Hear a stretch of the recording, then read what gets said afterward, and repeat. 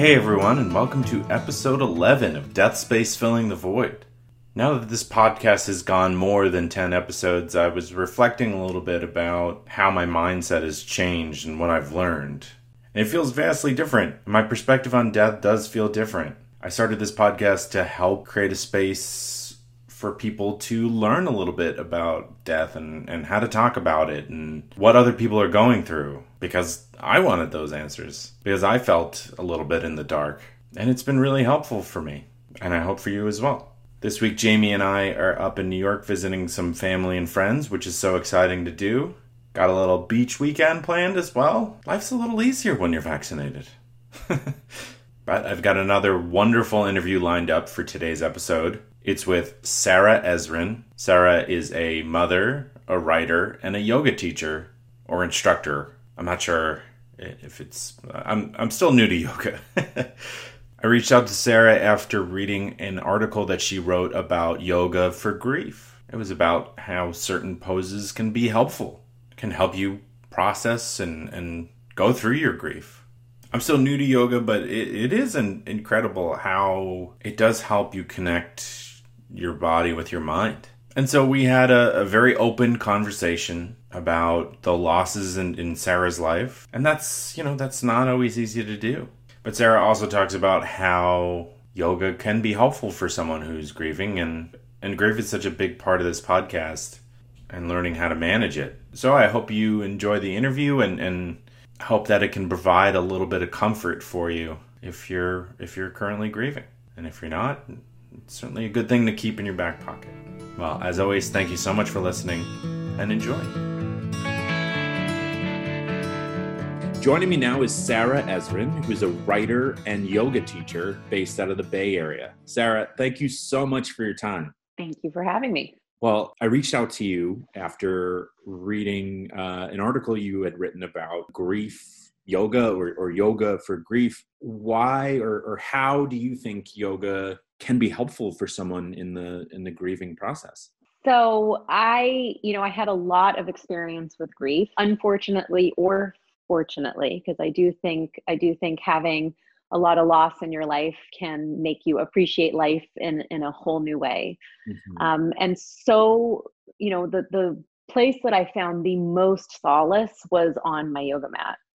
And, part of that is not only just moving your body, which just feels good in general, but also, can be settling for the nervous system. But it's also watching the thought processes as they arise. And when it comes to something like grief, you can really feel either like locked into an emotion. It can feel like an abyss that you see no way out of. And what yoga teaches us is the transient nature of reality, that like things are always changing.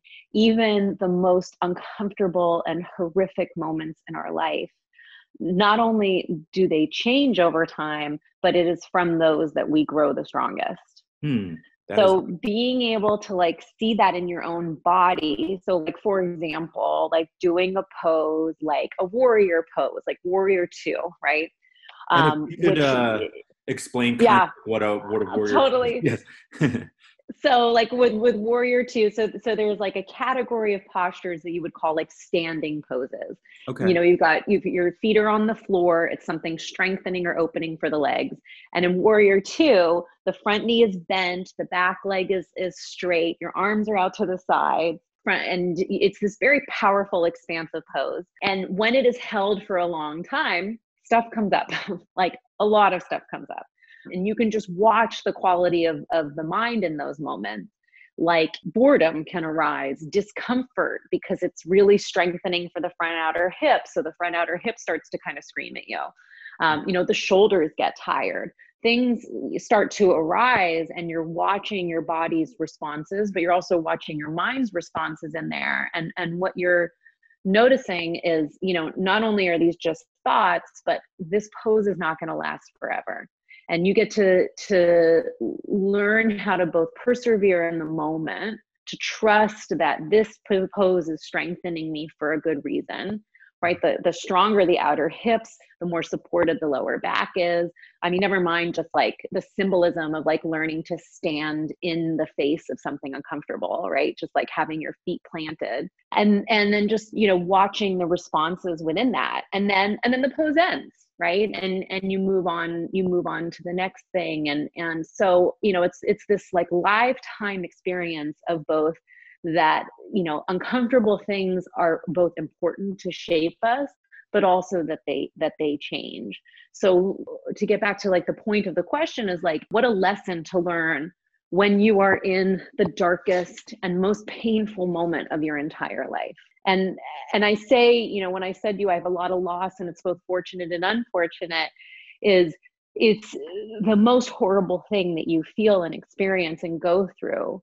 But when you let it shape you on the other side, you know, it's the lessons that we can learn from those losses will profoundly shift our life. It's almost as if holding a pose in a very uncomfortable position is sort of a microcosm of grief itself, in that it's painful. You don't think it's going to end, and then it gives way and you feel better. You feel better, you get stronger. I mean, I think that like the most, and that's just one way that you can work through grief and manifest it in your body. But I think the most important part is it's seeing what's on the other side of that perseverance. You're not just holding a pose to have a cuter bum, you know? I mean, like there's like a famous like yoga bum that everybody wants. And like, yes, okay, there's definitely going to be some physical benefits to how the body looks afterwards, but that's not what the lesson is, right? The lesson is in the face of that discomfort, surprising yourself with your strength. And then when you come out the other side, being capable of sustaining things that you had no idea that you could sustain. Absolutely. And yeah, so, and that's just one example and one pose. I mean, I think there's other ways too. I mean, the article that you're talking about, one of the things that I was really driving home there is that a lot of yoga, in a lot of classes, like an everyday class, we focus on like heart opening. And we of course, like who doesn't want that? Like open your heart and, you know, lead with the heart. And so we do a lot of postures where the back is arched, what we call like a back bend, spinal extension, and you're trying to open the chest. But one of the points that I was making in that sequence is that there are times in our life where we actually want to close the heart, where it is okay to not be as open. And again, using the physical body, if your heart is broken into a million pieces, when you're in these kind of more rounded, protected shapes. So an example of a pose would be like in a child's pose, where you're like on your knees and like folded forward. That can also be a place for you to turn in, to heal, and to come back together again. So there's both this, like, it's the juxtaposition of, you know, that you have these poses that are really like expansive and empowering and strength building and challenging. But then you also have on the other end of the spectrum, these postures that are very quieting and inward and reparative. It's so fascinating to me to think about just simply posing the body and how that affects the mind. There's such a disconnect that I feel like we don't fully understand or even appreciate in our day-to-day lives. I mean, I'd imagine a yoga instructor certainly does, but to the average person, you don't make the connection as much. Yeah, I think as a society, we are quite disembodied. We are totally out of our body. We're often in our head. We're not leading from our heart. And, you know, it's like we're up here overthinking, or we're like in our devices, and there's a disconnect. So it's really special if you have some kind, and I don't think it's just yoga specifically. You know, I mean, I'm lucky that I teach yoga, and that's the modality that I found it. But I think any kind of physical movement, honestly, I mean, even something that wouldn't be categorized as like exercise, let's say, like, you know, like my husband is a big gardener, just being outside and being with his hands, he also can become aware of his breath and aware of how he's holding his body. And so I think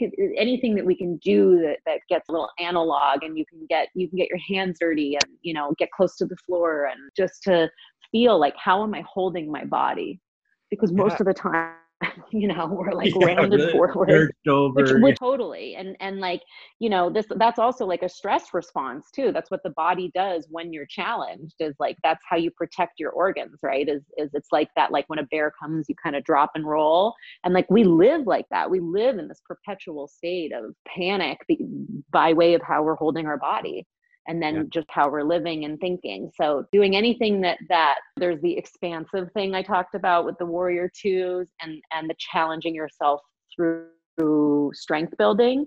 But also, if you are going to do something that's more inward, doing it in a way that's a conscious decision to do that, and kind of over time slowly coming open and unfurling again. Oh my gosh, even that movement you just made, putting your shoulders back, it just completely reframes yourself, even momentarily, in such a simple way that can go pretty far, I think. A lot of this podcast, I ask people, and completely fine if you're not open to it, but I do ask people about their loss and their grief. You mentioned that a few times. If you're comfortable, I'd love to hear your experience and who these people were, and how you started to put one foot in front of the other to move on. I don't think you ever move on.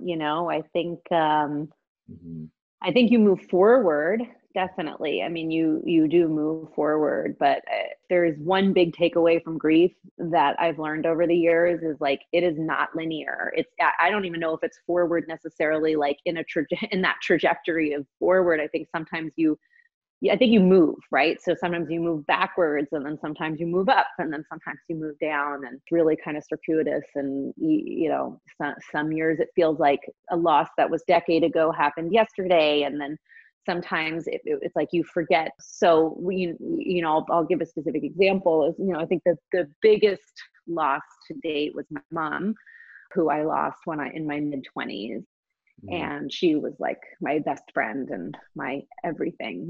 My world orbited around her and her mind. And she was quite ill for a while. So, there was also that side of it too, of like living with a person with a long-term illness of stage 4 lung cancer. But right before she passed, I also lost a brother who had severe mental illness and ended up taking his own life a year and a half before my mom passed away. And then we lost my aunt. We actually lost her right before my mom. And it was just this like boom, boom, boom. It was a very, very dark and difficult time for my family. I'm sure. Yeah. I mean, those, and that kind of like epoch, like that period was, I think it completely changed who I am today. It shaped me in really beautiful ways. I'm now a mom myself, and there's not a day that goes by that I don't miss her. And there's some periods of time where, like I said, like there's like some holidays. It always seems to be around these kind of markers in the calendar, like, the holidays or birthdays. It depends on the holiday, but there's some holidays where it feels like I lost her yesterday. Like the grief is devastating, even though it's been 11 years, 10 years, 10 and a half years. But then, there's other times where I'm like, her birthday will come up and like, I almost missed the date, but then it's so interesting on those, like, it's like those years where I'm like, oh my gosh, it's October 4th. Like, I can't believe it. It's her birthday. I'm like, oh, that's why I was being irritable. Like, that's why I was yelling at my husband a little bit more last week. I think it comes out in other ways, even if you're not like consciously aware of like, oh, this would have been mom's, 77th birthday or whatever. Totally. I totally think 29th, right? 29th. She was always 29. So 29th birthday. Oh, okay. You know what I mean? That's a joke. Yeah. So, those were kind of the, that it was that succession. I mean, obviously, like, little losses along the way of grandparents and great grandparents. And then the next kind of big significant losses for me were my dog, who was like my daughter.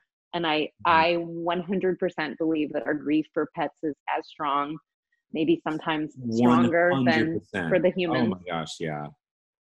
And she was like literally my child. And then we actually had a miscarriage, my husband and I, before we got pregnant. The first time we had a loss. And that's what prompted me to actually write that article that you found me writing about. But, I mean, it's life, right? I happen to have a lot of those happening a little bit earlier than I think most people. Not everybody, obviously. There's many people out there with a lot of loss, but yeah, just definitely before my friends, I was one of the first to lose a parent. And Yeah. but like I said, like every single one of those experiences has formed who I am, and it informs everything I do. Everything I do. How so? Yeah, I'm very curious to hear. So I just have this awareness. Yeah, sorry to cut you off. I sometimes like joke like the Wizard of Oz. I saw behind the veil, and it's like can be disturbing at times to like always think like, oh, but this could be the last time. This could be the last time. And it can come out in anxiety and fear. And I definitely have a history of anxiety and that side of things. But every moment I have with my son, like even saying goodbye right now, like just knowing how am I saying goodbye to him when I walk away from him? How present am I with him in these moments? Because what if this was the last? And the thing that yoga teaches you is like, it is the last. He may still physically be here, but whoever he was 5 minutes ago will never be here again. So we must be present in that moment. People are never a finished product. We're constantly evolving. And that's an important reminder. And it's also, what I agree with you where you were saying how it can be a little anxiety inducing, but if you're also living life, loving that hard, treating every moment as if it's the last, I just think that's such a beautiful state of being, that you're just constantly trying to put love out there and realizing that every interaction truly does matter. So that's great. Thank you so much for sharing all that. Yeah, thank you. I'm curious where you discovered yoga. Was it during this part or period of your life where you were experiencing all this grief, or was it something that you had gotten into before? No, I had already been, thankfully, that was actually, I was making a big career transition from I was working in the film business and became a yoga teacher like right around when my brother passed, my mom was at her sickest. And so it was, that was another kind of those carpe diem moments where like looking down the barrel of my mom's illness, it was kind of the first time in my life that I realized like I have a choice. I don't have to do this job just because I've been doing it or because every other person in my industry is doing the same thing. So that was definitely it was permission and realizing that like life is short and you have to take advantage of it. But anyway, yeah. Sorry to cut you off. No, please. How many people that I've spoken to on this podcast have said, I would have never started this, or I never would have started that. Like grief for some reason is pedal to the metal I like how you put it. It's permission to take control of your life. It's really, really nice. Unfortunately, it has to come at this dark moment, but it is certainly a light to realize, hey, like this isn't making me happy. Why am I wasting my time on this? The pursuit of something better is wonderful. So I'm happy to hear that that's the case for you. Yeah, thank you. I mean, I wish it didn't take those kind of, those deep moments, but at the same time, like that's what what we were saying is like, that's one of the blessings of them, and like, I can tell people that they have choice. I can tell people to listen to their heart and to live life to the fullest. But until the things you love most are threatened to be taken away or are taken away, you don't realize, how fleeting it is and to make that adjustment. So yeah, I mean, I'm blessed it happened at an early age, but I definitely like need reminders along the way sometimes, in the sense of a lot of the behaviors that made me want to leave the movie industry, my drive to succeed, my working crazy hours, my not having a life or space for a family of my own, somehow I was like, oh, I'll become a yoga teacher, and like not realizing like, oh, then you're an entrepreneur and it's like a whole other level of stress. And because you love what you do, you work even harder. So it was like, suddenly I was like, oh, I like almost forgot the lessons that I learned. And so I've had to have these moments of like readjustment, and and just starting to kind of figure out like, oh, okay, I need to back off of this. I need to make way for this. And like, especially around, having my baby, I still have that deep drive inside of me, but remembering like back to when I made the shift around after mom died, like I left the movie industry because I didn't want to not have a life for the sake of a paycheck. Mm-hmm. So here I am doing the same thing, but, under the guise of yoga, but it's the same, right? Working my tail off for the sake of to earn a living, because you have to, like in yoga, it's, you have to hustle a little harder than in salary jobs, but also like sacrificing my life for the dollar or for the recognition, or and it's like I lose sight of the lessons that I learned, and so I think, but having had those lessons, when these profound things happen, I can kind of come back to it and I can readjust.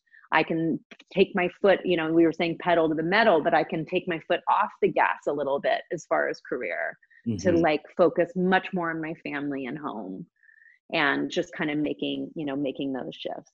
That's incredible. How many people struggle with the ambition they have in their given career while also wanting to make sure they're around their kids or their family, whatever the situation is. It seems like you are accomplishing, despite with some work, a pretty good balance there. Yeah. And I think something worth talking about too is like, grief is not just for people that you lose in your life.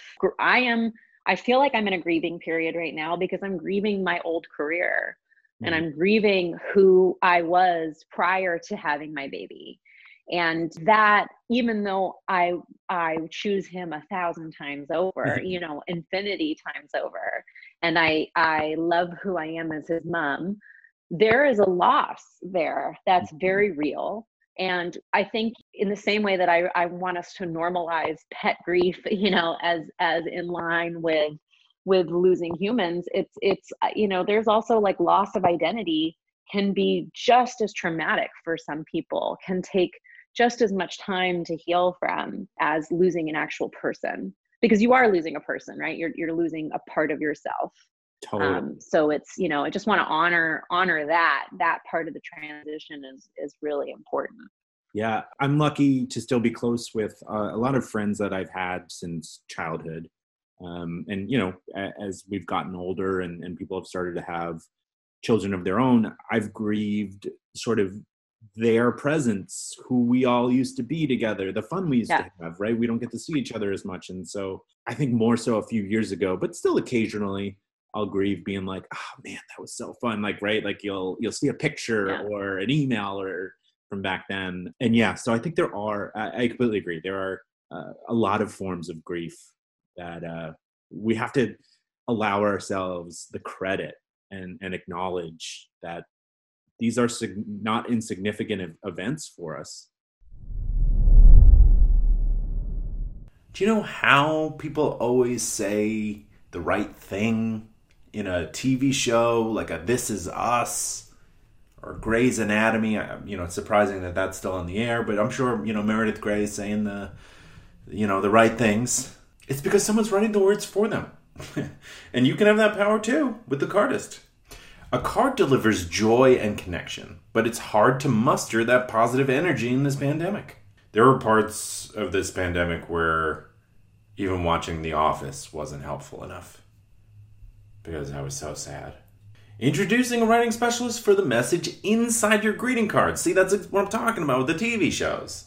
They're writing it for you. The Cardist Studio creates your message, writes it in the card, and mails it for you. All you do is pick the card and tell why you're sending it. No errands, no emotional exercise. For a message from your heart, but not your hands. We want to be as open and in touch with our emotions as you see on TV. Sit back and just enjoy your relationships. TheCardistStudio.com, thoughtful, just got easy. And you can use the promo code DEATHPOD for 10% off all orders. Today's episode is also brought to you by My Software Tutor. Do you fear the spreadsheet? Jamie always laughs at me because my spreadsheets are bare bones, straight to the point. They have exactly what they need and no frills. And hers are like color coded and bolded and just like remarkable looking. I guess in like spreadsheet land, I'm a bit of a no frills kind of guy, but I'm trying to work on that. And so, phobia be gone. My Software Tutor offers 3 levels of real-time Zoom-based courses with a live instructor. They all deliver practical, functional business skills in a friendly, supportive environment. I'd love to ask the question, how do I make my spreadsheets just look all dolled up? How do I put a sport coat on this spreadsheet? These courses will increase your marketability, whether you're an employee, job seeker, consultant, or contractor. Register at mysoftwaretutor.com and use the promo code POD20 to save 20% off all registrations. Yeah, all right. Are there actual classes for people in grief? I should probably Google that or like create a workshop because for some reason, we use the term karma a lot in yoga, and karma, like in the public sense, is often thought of like you do something bad and something bad happens to you. But what karma really is, it's the law of cause and effect. So like there's just as much good karma as bad karma. And it's like you kind of create these energy banks of like behaviors, right? So like the more you do something, the more of that kind of energy you bring into your life. And I feel like for whatever reason, mine is like the grief karma. Like it's so funny. Like I get to connect with people like you. I mean, it's amazing who I get to connect with around this and the opportunities and connections that have opened up. So I would love to design something on my own. I mean, I'm sure if people Google it, we do have the sequence. I don't know if you can link to it for them, but that would be helpful for people to do on their own. But I personally haven't seen classes for it specifically, but I know there are workshops, moving through workshops, and this is like putting a little seed in my cap too about something maybe to develop down the road. But yeah, I think any yoga class is going to be what you want it to be. It's whatever you need to work on that day is going to come up on your mat. So, like it's a grief class if you're going through grief and you're moving your body. It's a joy class if you're in a joyful place. It could be both. You feel all these different emotions at the same time. Why do you think that is? I've always been curious. I've spoken with a bunch of people who either teach yoga or practice it, and they'll describe it in a sense exactly as you are, where these feelings, like people may cry or anxiety will come out. It's so interesting, the range of experience. Why do you think that is? I mean, I wish I was a doctor, that I was trained in somatic therapy, which is using your body and movement to heal. But I am a big believer that we do hold trauma in our body. I mean, as we talked about earlier, these positions that we're in when we're under stress, when you start to kind of break away, I think of it like armor, or a shell that's being cracked off of us or removed. I think sense memory, things can kind of come up in memory. I think there's a lot of energetic holding. I just think the body is extraordinarily intelligent.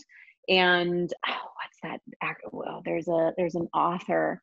It's like The Body Keeps Score. Have you heard of The Body Keeps Score? No. The name is, I think it's Dr. Van der Kolk is his name, but The Body Keeps Score it's all about like how trauma lives in our body, and big T trauma, like what you would think of, but also like little T traumas, like the honk of a horn is startling for the nervous system. Yeah. And just how these things kind of they basically get trapped in our bodies, and how we can move in order to free them. So I think there's that. That's one thing. And again, like, I don't know the science behind that, so don't quote me. Look up, The Body Keeps Score, and that'll give you all the answers. But I also think there's this idea of when you're going, as we often do, when you are out of your body, as we talked about, because you're in your head or you're on your device, then you come into a yoga class, and either it's quiet or the music is emotive, and you're finally alone with your thoughts, and you're finally in this place, a safe place to let go. Things are going to come to the surface. it's like if you're constantly running ahead of the experience, then it's going to catch up to you eventually, right? Illness or injury or outburst, right? Like I was saying, like that's how I always know, like it's, oh, look at the calendar, is there a death date coming up? Is it almost mom's birthday? Yeah. But when you schedule in these times to be quiet, to be with yourself, to be with your thoughts, then you have the space and you're in a safe place for it to both come up and for you to process and look at it if you're willing to. That's so true. This is my experience, and I've spoken to people who agree with it. I'd be interested to hear your take. There are certain times in your life where you're just so stressed and you have so much to take care of that you don't have time to deal with a traumatic aspect of it, that until you do. For example, my dog broke his leg in June, and it was so stressful because we then had to get him out of the park and to a hospital in a car, right? It was just like all these things. And then he was there for a couple of days. So I feel like I was just like setting it aside until we got him back and we could, he was here. Is he okay? Oh, yeah. He's completely fine now. He's got it. Well, he has to go for a second surgery, but poor guy. We're hoping that will, alleviate the situation. But yeah, after that period, my teeth were grit, like my shoulders were up, and then this cloud of sadness after. Like it wasn't getting me during, but after. Yeah. And I think that's exactly what you're describing. When you're finally open to unraveling that, it'll come out for sure. Yeah. So that's very interesting to think of it. Obviously the moment I was describing was a bit more occasional in that, like, that level of stress isn't going to occur for everyone, hopefully that often. But I think what you're describing could be really helpful for day-to-day stuff. Like someone was rude to you in a meeting, or you haven't heard from a friend, they didn't call you, the day-to-day stress that you can alleviate could come out in a moment like that. Well, I mean, we talk about the nervous system, like when I'm leading teacher trainings, and the response of the nervous system in stress, there's three possible responses, right? Fight, flight, or freeze. And that's the way that we respond when we are in danger. So fight, right? Some people get really aggressive and, are ready to kind of spar with whatever the experience may be. Flight, that like wanting to shut down, kind of run away, like, not wanting to deal, avoidant. And then freeze, where you're kind of just frozen in place. Mm-hmm. And any of those three responses, I mean, so what we always say, like in teacher training, for example, is when we're teaching those responses is like, your body doesn't know the difference between a saber-toothed tiger and the honk of a horn. Or, obviously you have a stronger response when something is more traumatic. But so, for example, I told you, I mentioned that I have generalized anxiety disorder. I have severe anxiety. So for me, it's like a switch is tripped, and the slightest thing feels like there's a saber-toothed tiger at my door, though it's just my water bottle almost fell. So, it's really fascinating to just feel in our body, how we're having these responses. And I think what happens, and this is, I'm not surprised at all that you were then exhausted on the other side of that sadness, that low, because we're in such a heightened state of fight, flight, or freeze, or whatever your response is, but like danger, danger, danger, danger, that in that moment, you're just like getting it done. So it sounds to me, just from what you were telling me, is like you guys went into almost like fight mode in a good way of like, get it done, like get the doggy to the vet, figure it out. You took action. And that's why all the blood goes from our digestive system and our reproductive systems into our limbs, is like, let's go, you got it all done. And then when you kind of came back to your homeostasis, it's exhausting. Your body is exhausted. And you may have been at that level for days. It's not like the nervous system is just like up and down. And I think that's also a lot of what we work in the practice too, is learning how to settle the nervous system. Like, when are you safe? When do you feel like, okay, I can let go and calm down? And okay, I'm not going to talk politics, but I will say that let's talk about the pandemic. Okay. So it's more global. the pandemic, this is, I don't know when you're going to air this, but this is 2020. We're dealing with a pandemic. We're on month, 9 we're moving into. Everybody's been in a heightened state of fight, flight, or freeze. Exactly. You do whatever. Nobody knows what, and so in that uncertainty, it's going to be very interesting when we get to the other side of this, whatever that may look like, of the responses of how people's bodies are going to react, what your life is going to look like on the other side. And I make a bet that like everybody's going to be very tired. There's just going to be this in the collective exhale. It's exhausting. Yeah. And it's, I think it's not coincidental too that like, I talk to a lot of people, that depression levels are extraordinarily high, that a lot more people are getting on medication than they used to. Relapse rates are through the roof, and it's like, because everybody's just trying to drop down. So yeah. I know we went on a really long tangent. No, I don't think that's very excited at all. I think that's very important. I have visualized the first time. I'm a big New York Rangers fan. I've been looking forward. I love going to a game with my dad, my sister, whomever. And so I've envisioned this like party mode, but I think you're onto something that I haven't realized, that like, yeah, I've been at such a high stress level that we might not want to do anything right away. Or obviously the experience may be different for a lot of people, but that is a very interesting thing that I hadn't even allowed to touch because I'm trying to project like, or find a moment that, that'll be so fun. But I think the first couple weeks after this is all done will be just a breath. Yeah, just a big breath and just moving slowly, because I think there is going to be a lot of that. I think a lot of people are going to be like rushing out there and like ready to go back to life as it was. And it's just going to catch up on the other side of that. So there will be that initial kind of adrenaline, like, well, let's do this, but then it's whether it's everyone's going to get, like people will catch colds or something, just because the immune system gets put on hold where our nervous system is in that fight, fight, or freeze state. I just think we all need to be really delicate with our hearts and just really kind to ourselves in this time. And, if there's days where you don't feel like you can get out of bed and you are not a parent, so you can do that, get some good Netflix shows on and Google Emily in Paris or something cheesy and fabulous and just honor where you're at on that day, and don't push through, don't create more stress just to fit some mold of the doing, and really honoring that this is a big T trauma year. There are a lot of big L losses that people are experiencing, jobs, not to mention family members, Right. People, you're in New York, you guys were hit so hard. Yeah. So huge trauma this year, loss and trauma. And we really, really need to honor that. And thankfully, there's practices like yoga where you can hold the space for yourself and go through all those emotions in the safest and best place possible.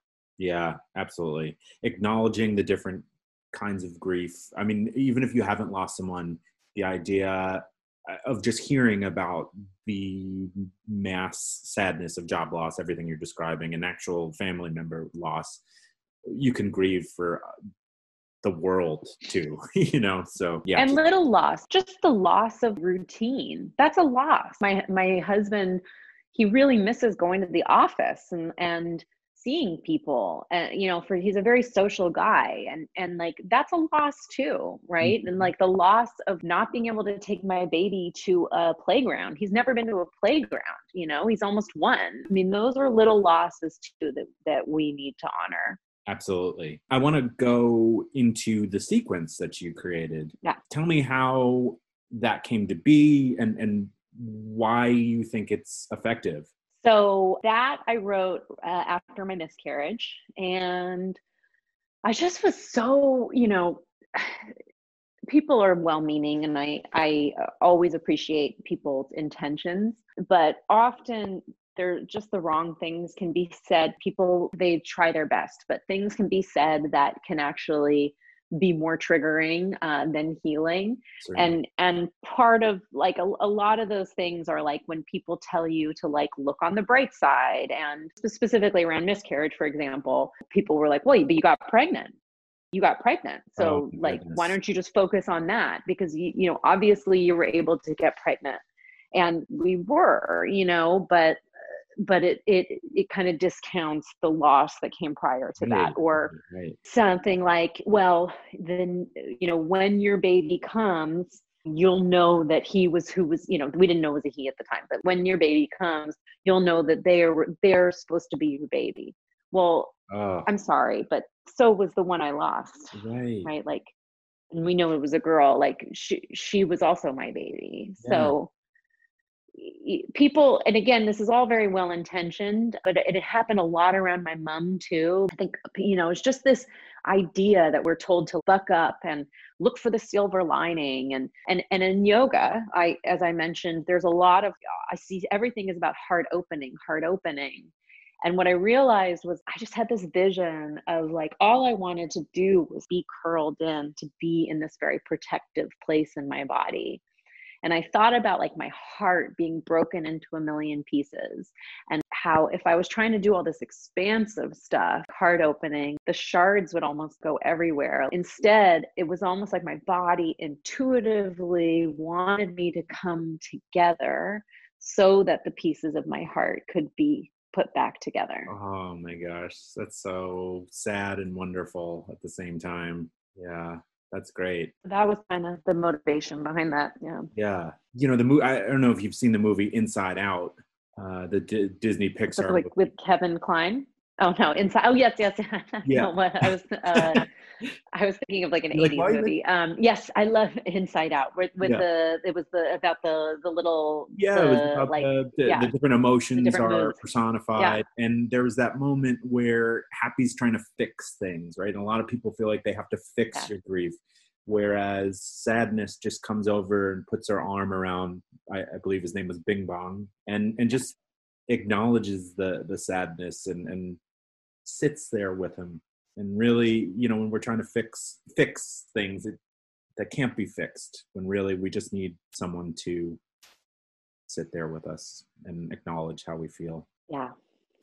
Well, is there It's anything? hard for people because, well, sorry, and I know we're running out of time, but I think it's worth mentioning, as the person holding the space, that's really hard for people. You know, it really takes some training. It takes being very grounded in your own emotions and where you are and where another person, you know, where you begin and another person ends, to really be able to hold that space for them. Because I think what happens is that people end up taking on your loss. It's very uncomfortable for them. They may not have ever processed loss on their own or ever been familiar with it. So it's like we had a health scare recently with a family member, and you know, one of a friend wrote me, and she was like, only positive thoughts. And you know, I almost want to be like you know, like, you don't, I've had a sick family member before. Like, no, I don't want almost, you know, only positive thoughts. But when my husband's like, well, I don't think there is a right thing to say in that moment. And I'm like, I think there is. And I think what the right thing to say when someone is losing someone, or someone is sick with someone, is exactly what you said. It's like putting their arm around you and just saying, I'm so sorry for this experience. I imagine this hurts a lot. And that's it. That's all we want in that moment. Like, I Mhm. don't need you to fix it. I need to simply, you know, have it reflected back that this is painful, and, you know, that you're sorry that for what we're going through. And that's it. You know, your words are not going to fix it. So that's not the goal. And that's not what friends and family members, you know, need in that moment. You just simply need somebody to hold the space for you. Absolutely. And I'll share, my mom's okay now, but about 10 years ago, she had breast cancer, and that was hard. I was living there at the time. And Yeah. it's interesting. I don't know why specifically, but whenever a friend would do that, would hold the space and say, I'm so sorry that this is happening, it's like the emotions flood out. I don't know why that is, but I think that's good. I think that's a good thing. Yeah, absolutely. I mean, this is because if we stuff them down, like we said, they're going to come out in other ways. And but if we let them move through us, if we feel And I think that's kind of like the third thing that yoga teaches us. Like we talked about building your strength and learning to persevere. We talked about protecting your heart. But I think the third thing that it does is it teaches us that these emotions are moving and transient.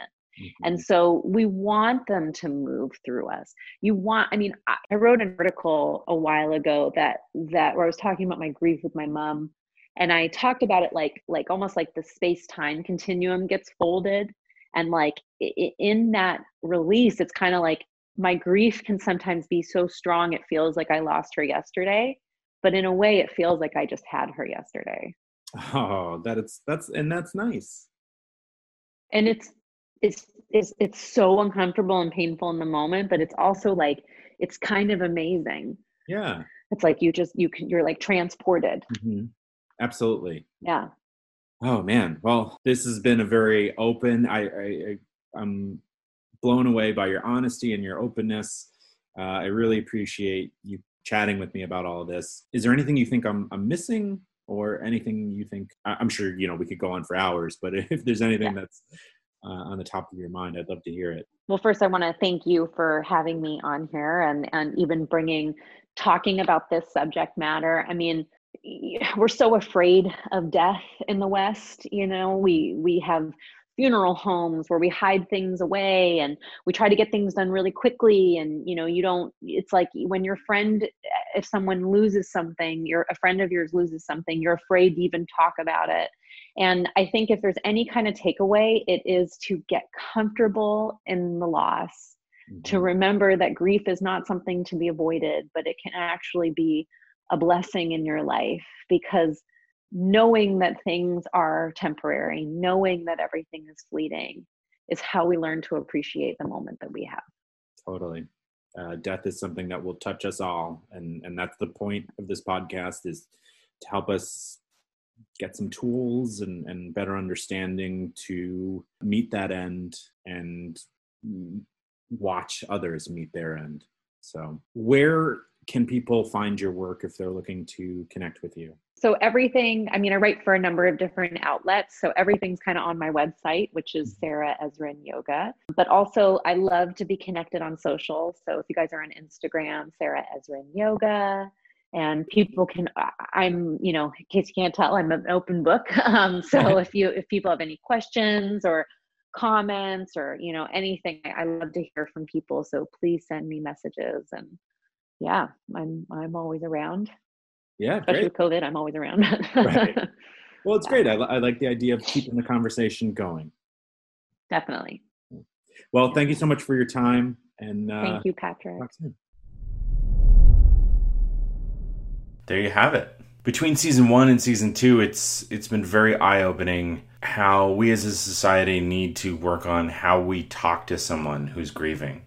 Sarah shared some examples where people didn't always say the right thing. And multiple people throughout this podcast have expressed a disappointment with people saying the wrong thing. I think you just got to keep it simple. Just let people know that you're there for them and don't try to fix it. You're not going to be able to fix it. People have to experience their emotions and learn how to handle them. And Sarah seems like she's handling, which is so wonderful to see. As always, if you're liking the show, please remember to rate and review it. That's super helpful. You can check the show out on Facebook, Instagram, Twitter, or YouTube and YouTube. I also have another podcast about anxiety called That Gives Me Anxiety. In each episode, I pick a topic that makes people nervous: flying, job interviews, parenting, the dentist, and bring on experts to hopefully by the end show why that thing is not so scary after all. So check that out. Thank you so much for listening, and I'll talk to you next Thursday. Time to go to the beach.